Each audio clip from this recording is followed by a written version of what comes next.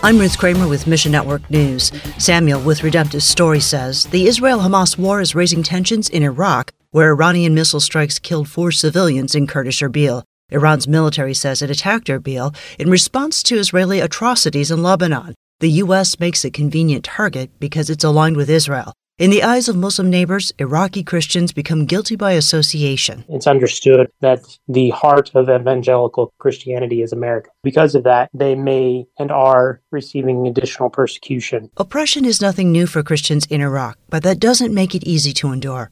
Ask God to give believers strength and praise Him for His faithfulness. God is still at work in the midst of all the chaos, in the midst of all the mess.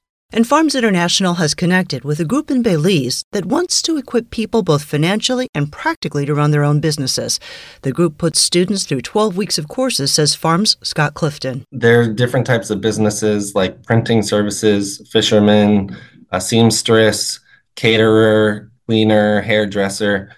Those are the types of businesses that they're looking to run. With the right loan, students can build businesses that provide stability and opportunities to reach their communities. These businesses are just an extension of the church, really. And as they have success and participants are generous, it brings income into the church, which then can conduct its ministry. Pray that God can speak into communities through businesses like the ones Farms International supports. Thanks for listening to Mission Network News, a service of One Way Ministries.